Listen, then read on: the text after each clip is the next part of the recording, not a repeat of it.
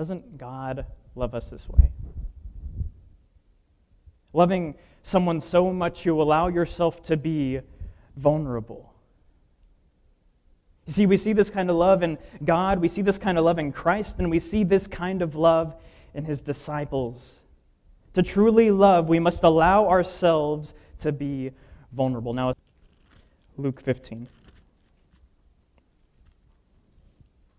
We'll read verses 11 through 32. Now, I know this is a longer passage, but bear with me. Luke 15, verses 11 through 32, the text says, "And he said, there was a man who had 2 sons. And the younger of them said to his father, 'Father, give me the share of property that is coming to me.' And he divided his property between them, and not many days later the younger son gathered all he had and took a journey into a far country. And there he squandered his property in reckless living. And when he had spent everything, a severe famine arose in that country, and he began to be in need. So he went and hired himself out to one of the citizens of that country, who sent him into his fields to feed pigs. And he was longing to be fed with the pods that the pigs ate, and no one gave him anything. But when he came to himself, he said, 'How many of my father's hired servants have more than enough bread, but I perish here with hunger? I will arise and go to my father, and I will say to him, Father, I have sinned against heaven and before you. I am no longer worthy to be called your son. Treat me as one of your hired servants.' And he arose and he came to his father, but while he was still a long way off, his father saw him and felt compassion. He ran and embraced him and kissed him, and the son said to him, 'Father, I have sinned against heaven before you. I am no longer worthy to be called your son.' But the father said to his servants, 'Bring quickly the best robe and put it on him, and put a ring on his hand and shoes on his feet, and bring the fattened calf and kill it. Let us eat and celebrate. For this son was dead and is alive again. He was lost and is found.' And they began to celebrate. Now his older son was in the field, and as he came and drew near to the house, he heard music and dancing. And he called one of the servants and asked what these things meant. And he said to him, 'Your brother has come, and your father has killed the fattened calf, because he has received him back safe and sound.'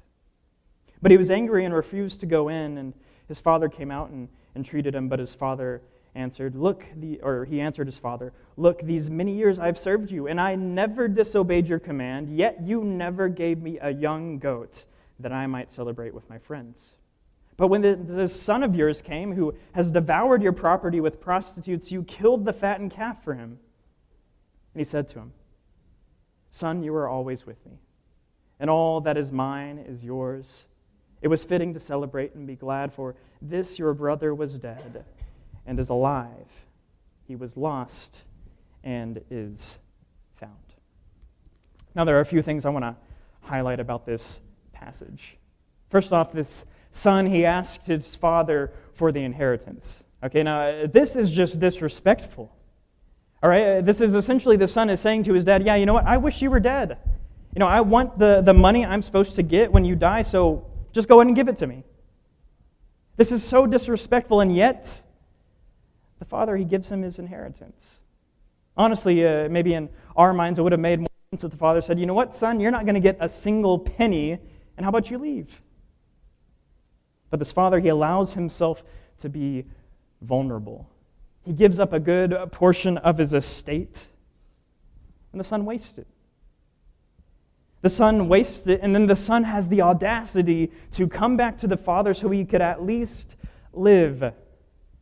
Ironically enough, this son, he wished death upon his father, and now he has to come back to his father so he could at least live.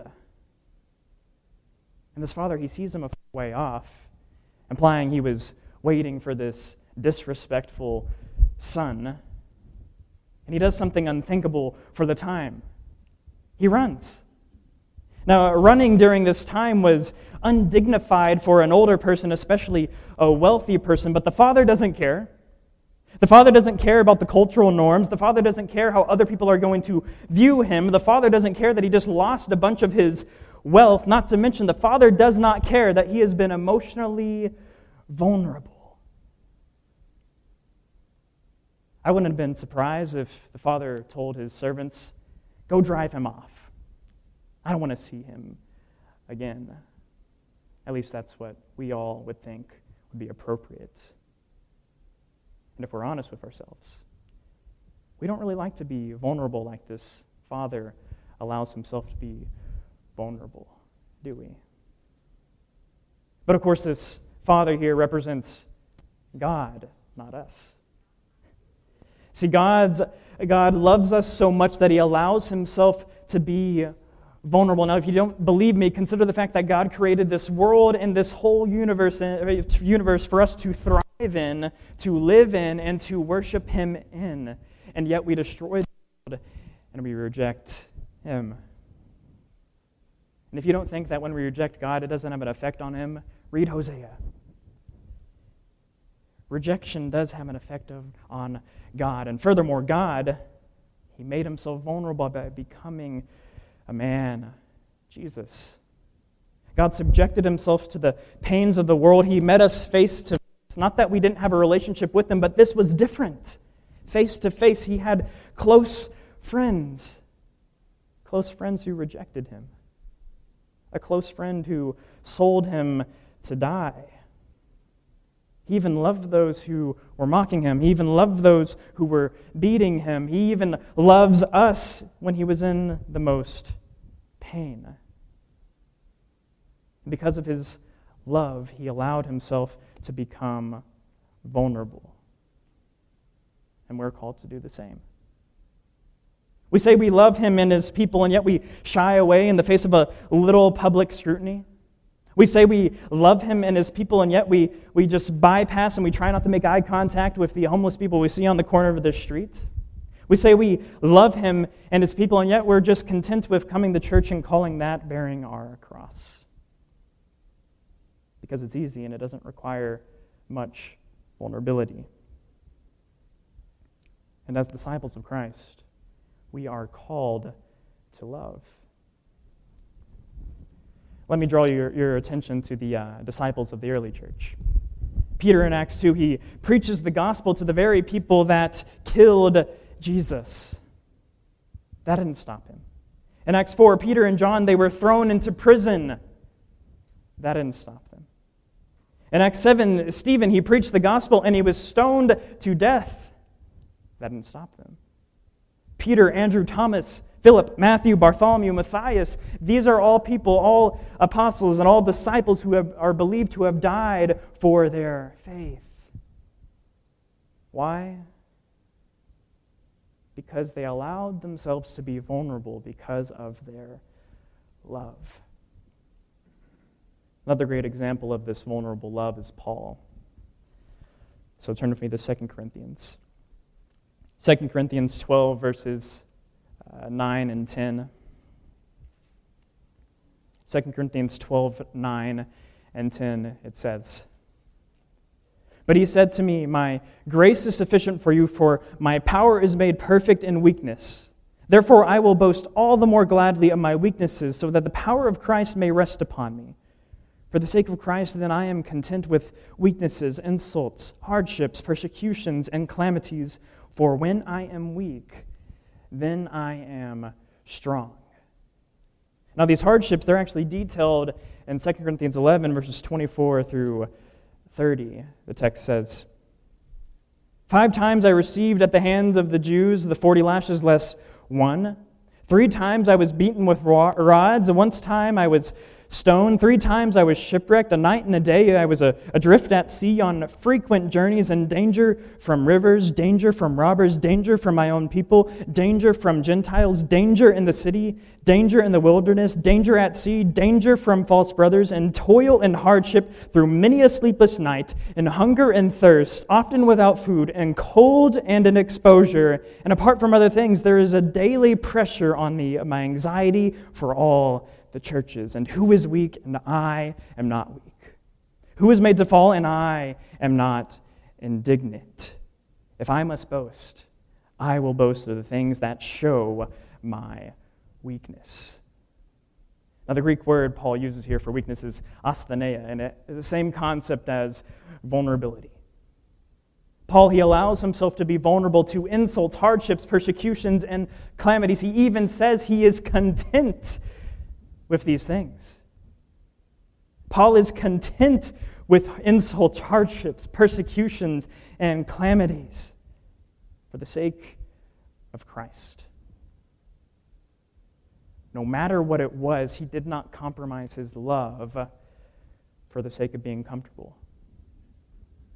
You see, from God's love for us displayed in the parable of the prodigal son to Christ's love for us displayed ultimately on the cross, to the disciples of Christ and their love for God and His people, we see that to truly love, you have to be vulnerable. So what does this look like? Maybe you should need to open yourself up to someone struggling, talk with them, listen to them about what they're struggling with.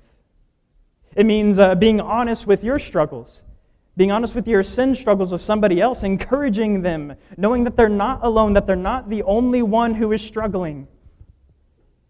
It looks like spending time with people who need love and who need maybe even just physical things. Maybe they need a roof over their heads. It means sharing your life story and your struggles. The reason I told you the story at the beginning of the sermon was to be vulnerable. I'm sure you can all think of more ways. You see, we're not called to a life of comfort in Christ. We are called to a life of love in which we are to be vulnerable. Hence, love bears all things, believes all things, hopes all things, and endures all things. 1 Corinthians 13:7. Now, it's unlikely that any of us here will face this, but we're even called to be vulnerable to the point of willing to die for our faith. Vulnerable to the point of death. To truly love, we have to be vulnerable. To end, I'll leave you with a C.S. Lewis quote. To love at all is to be vulnerable. Love anything and your heart will be wrung and possibly broken. If you want to make sure of keeping it intact, you must give it to no one, wrap it carefully around with hobbies and little luxuries, avoid all entanglements, lock it up safe in the casket or coffin of your selfishness.